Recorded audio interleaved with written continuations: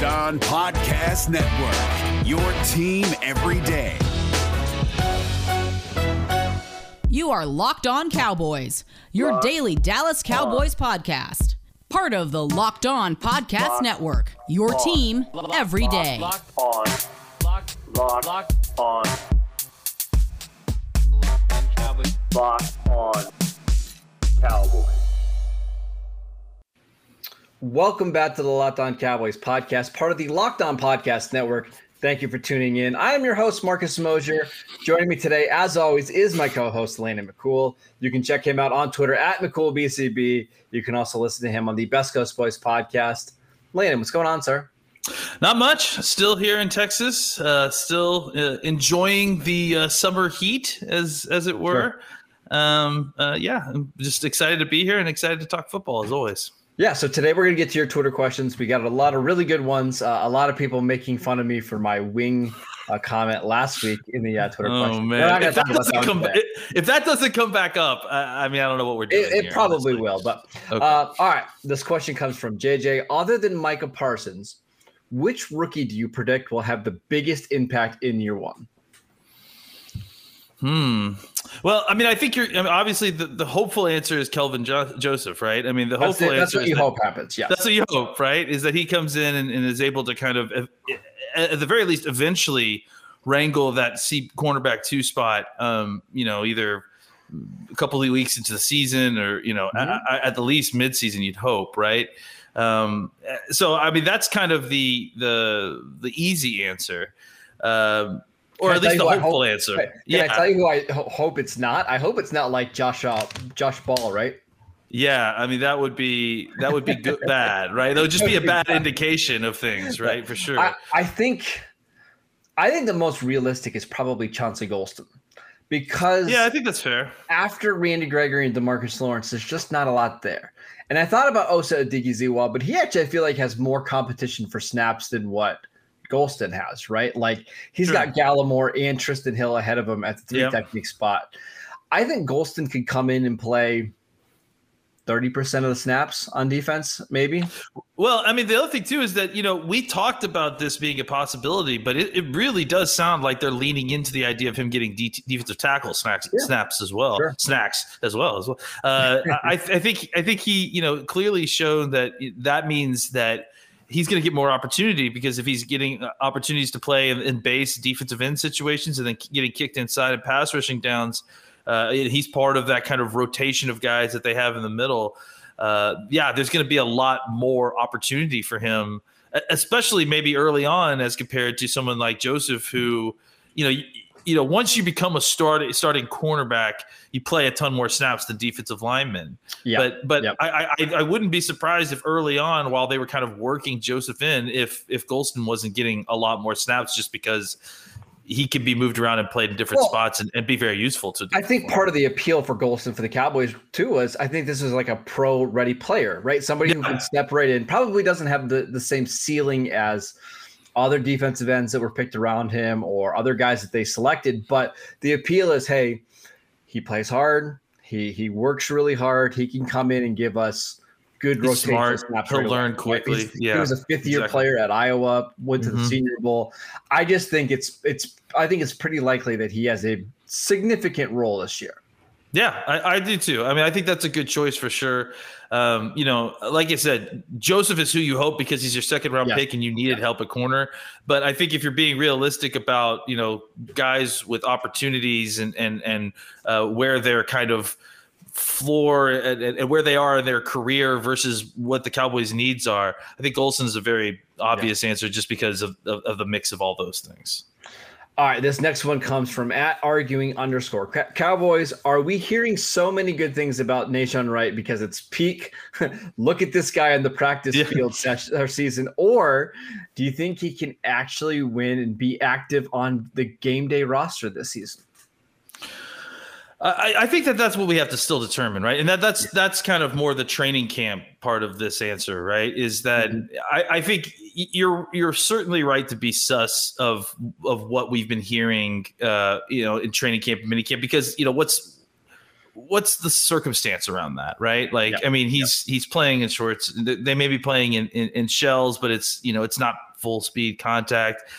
I think a lot of the reasons that we're hearing a lot about Nahshon Wright is because we didn't hear a lot about him pre draft. We didn't know a lot about him. So really any information kind of really is desired because a lot of Cowboys fans have no information here, right? And I think you throw in the fact that because no one knew who he was, that there's a huge amount of drive by people that think that it was a reach to kind of get information there, and the people that want to believe that it's good to get information there. I think that there's a lot of demand for Nahshon Wright information, and that kind of helped. And then on top of that, because of that demand that was probably built into going into minicamp and training camp, he on top of that was making plays. So he became a very easy person to write about because obviously with these training camp reports that we get,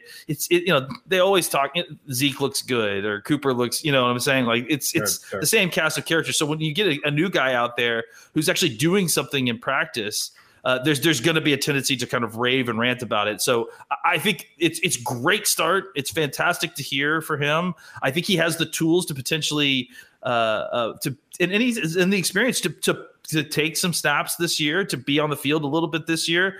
I think training camp's going to dictate just how much we think he will be able to step in right away and help. I don't imagine him like. He would have to have a really great camp to kind of step in as like the number 2 cornerback. It would have to be. I don't even know if the Cowboys would do that. Like, I don't even know if they would do that. Like, because he might be the second best corner on the team. Like, he could show that in camp. But I just don't believe that they're going to put that guy out there against Tom Brady in week 1. You know what I mean? Yeah. That's the schedule could play a lot into that. You're right. Absolutely. Just who they're facing. The Bucs and the Chargers in weeks 1 and 2. You probably don't want to ruin a kid's confidence right away with expose him. Yeah, that's fair. This question really quickly, Landon. Week 10, who is starting outside or opposite of Trevon Diggs? Is it Anthony Brown? Is it Nahshon Wright or Kelvin Joseph? I think it's Kelvin Joseph. I think by that point, things will have been straightened out and he will be at a spot where his natural athleticism and talent will shine through. He's a super talented kid. Like, you can see that on tape. So if he's able to kind of sort this out rather quickly and figure out, NFL life and his assignments and that sort of thing, I don't have very many doubts that he'll skyrocket up the depth chart at that point.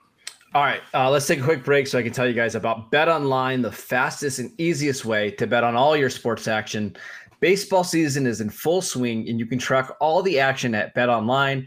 Get all the latest news, odds, and info on all your sporting needs, including MLB, NBA, NHL, and UFC. Before the next pitch, head over to BetOnline on your laptop or mobile device and check out all the great sporting news, sign-up bonuses, and contest information. Don't sit on the sidelines anymore, as this is your chance to get into the game as teams prep for the runs to the playoffs. Head to the website or use your mobile device to sign up today and receive your 50% welcome bonus on your first deposit. BetOnline, your online sportsbook experts. All right, Landon, this is a really good question from Gabriel. I know you're not a basketball guy. Bones. You got to have bones in the wings. Is that what the question is? I'm sorry, I didn't mean to interrupt. It is not. We do not have to talk about that today. Gabriel, Ben Simmons got me thinking, and I know you don't know if you know who Ben Simmons is. I'm aware enough to answer the question. I think just another failed Philadelphia athlete. Yes. Who on the Cowboys is a candidate for the furthest free fall at the end of the season? A guy who is on this team that we have high expectations for. That does not live up to them. I actually have an answer. If you want, yeah. Give an answer, because that's a good one to think about for a sec. I think it's Leighton Vander Esch. I think there's a chance, and everything we've heard from Leighton Vander Esch is good so far. Like, this is the best he's looked. He's in great shape. He's excited, but there's a chance, Landon, that we get to the end of the season and he's just not part of the plan at all, right? Like, it's just he's not a good fit. They decide to roll with maybe Micah Parsons and Jalen Smith and Keanu Neal's the weak side linebacker on some snaps. I just think there's a chance that this is a former first-round pick that doesn't have an impact at all by the time we get halfway through the season. That's a good one. I do think that Leighton has some built-in skepticism just because of what happened, these last few seasons. So I think that there might be a little bit, here's a guy that we hadn't really thought about him failing, but I mean, we haven't really discussed where his stock is currently a lot either. What about Donovan Wilson? He's a guy who he's a playmaker. Him in to start, right? Yeah, and was a guy that we're all looking forward to. I'm a huge Donovan Wilson fan, but I still am, allowing for the possibility that a guy like that could fall off a cliff, and not be nearly the player that he was previously last season. So, I think someone like that maybe who kind of had a big year last year that maybe is just not able to maintain. What about Tyler Biadasz? Like somebody that we're all expecting to take a step up, and maybe for whatever reason he doesn't stay healthy, or he's just not able to replicate what we saw last year. Like I think everybody assumes Cowboys are fine at center. What if they're not? Yeah, I think that could be a big problem. It's pretty weird that we're not mentioning Randy Gregory, right? I mean, because I feel like there's a level of certainty there around him that I haven't felt in a long time, right? Because you don't have. I don't worry about Gregory. The stuff hanging over his head the way he does. So I know, but it's odd because he definitely would have been a guy who should be eligible for this kind of award, if you want to call it, in previous seasons. And he's not even crossing our minds at this point. All right. This next one is a really good one from Ryan. Choose one player. We're going to say Dak's not a part of this, whose performance could break or make or break the Cowboys this season. If CeeDee Lamb has a top of the NFL, wide receiver type year, and just really kind of comes in and dominates, it could take this passing game to new heights, and kind of rearrange how the passing attack is run. I mean, it may not affect like overall passing yardage numbers or passing touchdown numbers for Dak. But what it could do is it could create a level of efficiency that maybe at times the Cowboys offense was lacking. And I think that, if you're able to figure out an offense where CeeDee Lamb is your number one target and Cooper is getting all the secondary coverage. Yeah. I mean, that there is something special. There's special stuff in the sauce. It's just got to be cooked up correctly. That's a really good one. I was thinking Trevon Diggs because if he has a down year, this defense is in a lot of trouble. Like they are counting on him to be better than he was last year. And we've seen cornerbacks, they're one of these positions that's it's not necessarily linear, right? Like they don't always get better every single year. It can be a confidence issue. If he's bad this year, their secondary is going to be in a lot of trouble. But if he's really good and he does take that step and he's a borderline Pro Bowl cornerback, I think we suddenly feel completely different about this team. Like if he becomes Byron Jones in 2016, like if he's that level of cornerback, I think the defense is going to be just fine. So I think he's somebody who could definitely change the fate of this Cowboys team.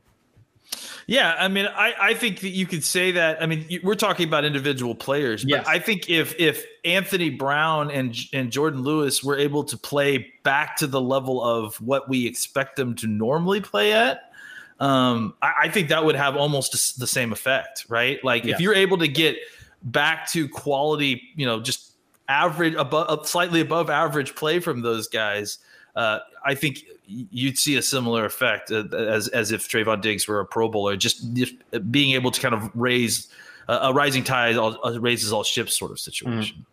Next one comes from Chris. What are the least important positions on offense and defense? This is a very good general question. I'm curious to hear your answer. Yeah, if you say fullback, we're going to end this podcast. I didn't even think of that as a position anymore. You didn't even think of it as a position, you monster. It's like VHS. I don't even think about VHS anymore.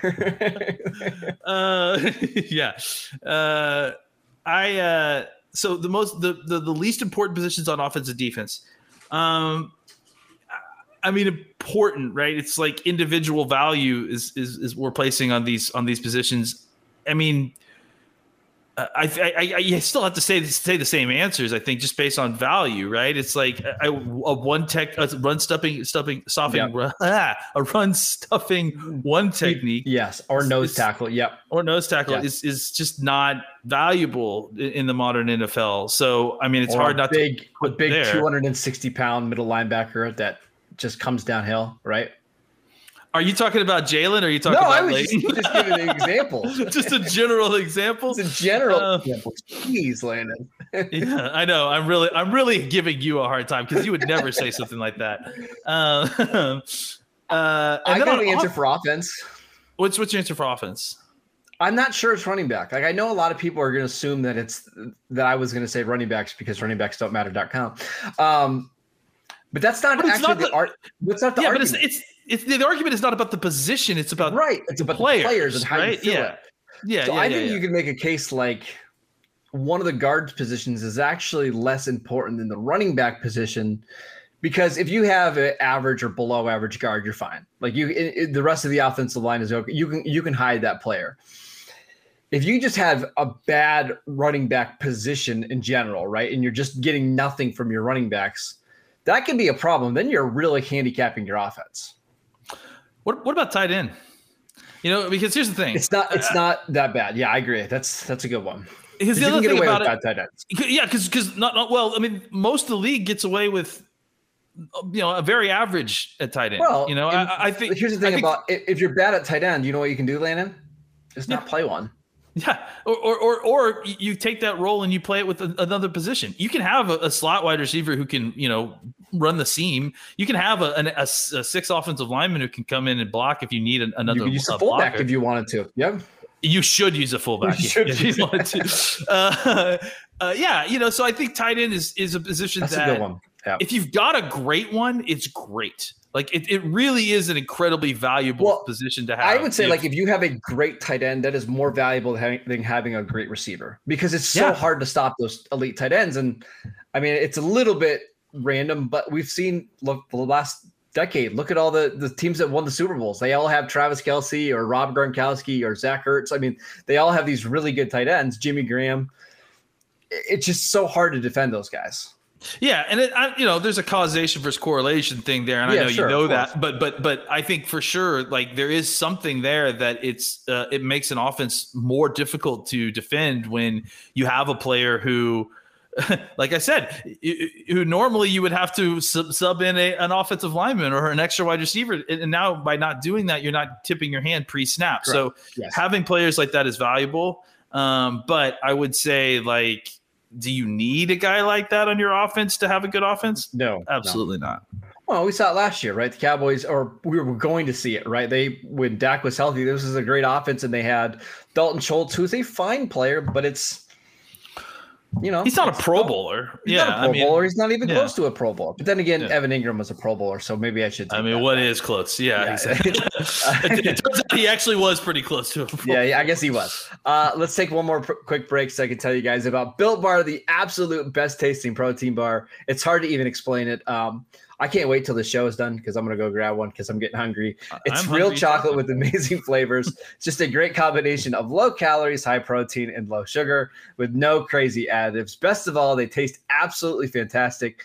Coconut almond, my new favorite right now. Go to BuiltBar.com and use promo code LOCKEDON and you'll get 10% off your next box at BuiltBar.com.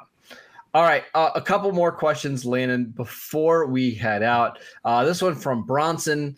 If Mike McCarthy has a subpar year and the Cowboys decide to get rid of him, who is the favorite to land the job? And more importantly, who can get them to be a title contender? I think we're both going to have the same answer here, but I'm curious to hear what you think.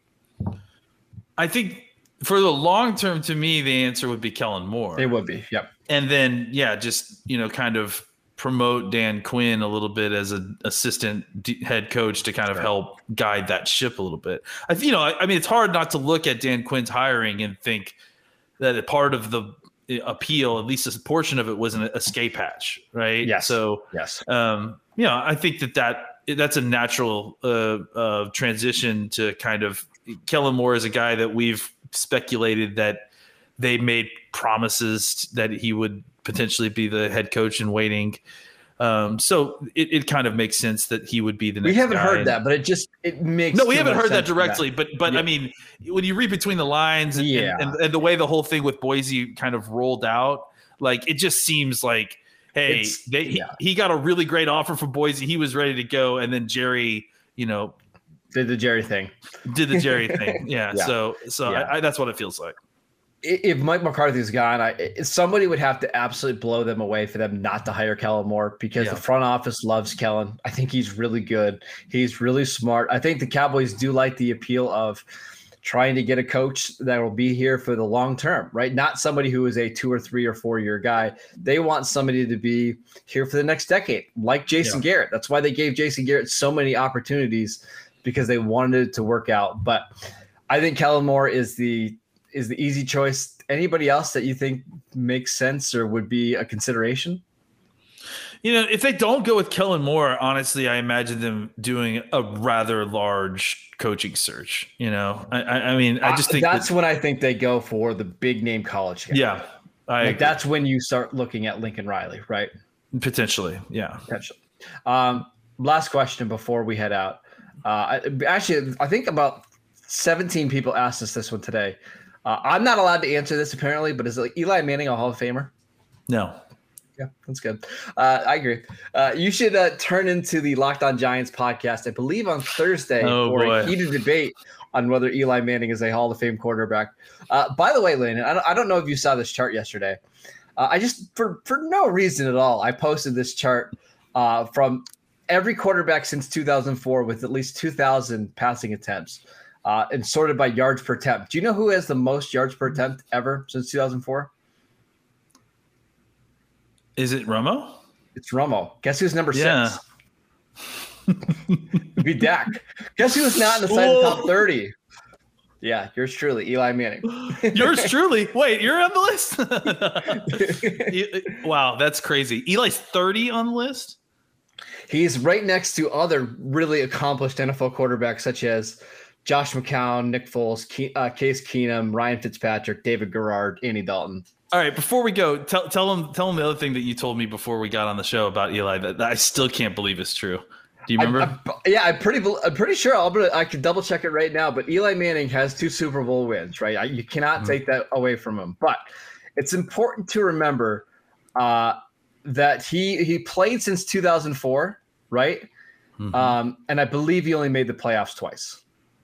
So both times he made the playoffs, he won the Super Bowl, and he played in 12 seasons, and he only was in the playoffs twice. So all right, I got it right here. So 2005 they made the playoffs, but I believe he was a backup then. I don't think he started. Oh no, he did. He threw 3 interceptions that year. He had one game and he threw 3 interceptions. Good job, Eli. 2007 they made the playoffs. They won it. 2011 they made the playoffs and they won it. 2016, they made the playoffs. They lost in the wild card round. He completed 50% of his passes. He threw an interception. Played absolutely awful. So I guess it was 4 times, but only 3 times. But maybe we should just go ahead and do him the favor and forget those other 2 times. He's not good. I don't know what people want me to. I mean, I know there's a section of Giants fans that absolutely love him. But listen, if the goal is you win 2 Super Bowls and the rest of your career is irrelevant and you get into the Hall of Fame, then does every player that was on the Giants from 2007 and 2011 deserve to be in the Hall of Fame? Does Brandon Jacobs deserve to be in the Hall of Fame? Here's the problem, right? And we should not go on this too long, but the argument is always being said as, can you tell the story, the history of the NFL without this? The reason that they may have an argument here is because of the Patriots, not because of them, right? Because it was the Patriots that they beat. Exactly. It's because they beat the Patriots twice, and they were the only team that had any success there. So I also think like if Tom Brady hits Randy Moss at the end of that game on that fly pattern that he almost connected on, and the Patriots win that game, are we even talking about Eli as a Hall of Famer? Like, you can't have one play define you. If Patrick Creighton catches the ball, I mean, we could cut this off at the head if you wanted to go all the way back and just swap out Romo if we could. That would be good. Your Hall of Fame career should be every season, right? That basically, were you a top 5 player at your position for multiple years? And the answer for Eli is No. There was no year that he was a top 5 quarterback. There was no year that he was a top 5. Let alone somebody who was multi-seasons of a top quarterback. And the argument that I've been seeing on Twitter from Giants fans is, the other quarterbacks were so good during Eli's. It's not his fault. Okay. I mean, that's what not to me either. Yeah. It's like, okay, that's part of being a Hall of Fame is being the best among your peers. If you're not, it's also part of competition from what I understand too. Yeah. So I'm getting fired up already talking about this just because I think honestly, here's the problem. Eli gets so much praise and Romo got crapped on his entire career. That's the problem. And there's no question who is the better quarterback. Yeah. Especially now, we all look back and none of us would question it. And it's like, it's so frustrating to have gone through that and have been through the Romo and Eli wars. And now everyone just on the other side of it says that Romo is better. And it's like, where were all you guys didn't do that at the time 5 years ago. Yeah. I remember when Romo, even like 2007, 2008, it was almost like a joke that he was on the field and he was treated by like as a joke by some people. And then other people treated him like he was the number 1 pick in the draft and he got ridiculous criticism. Yeah. Deep breaths. This I could go on and on. It's over. It's over now. So it doesn't matter. It's over. It's over. That is it for today's show. Thank you guys for tuning in. As always, you can download the show on Apple Podcasts, Spotify, wherever you get your podcasts. You can follow Landon at McCoolBCB. I'm at Marcus_Mosher. We're going to do our tight end preview sometime this week. So make sure you guys are tuning in for that. We're only about a month away from training camp, so we're getting close. We'll see you guys next time.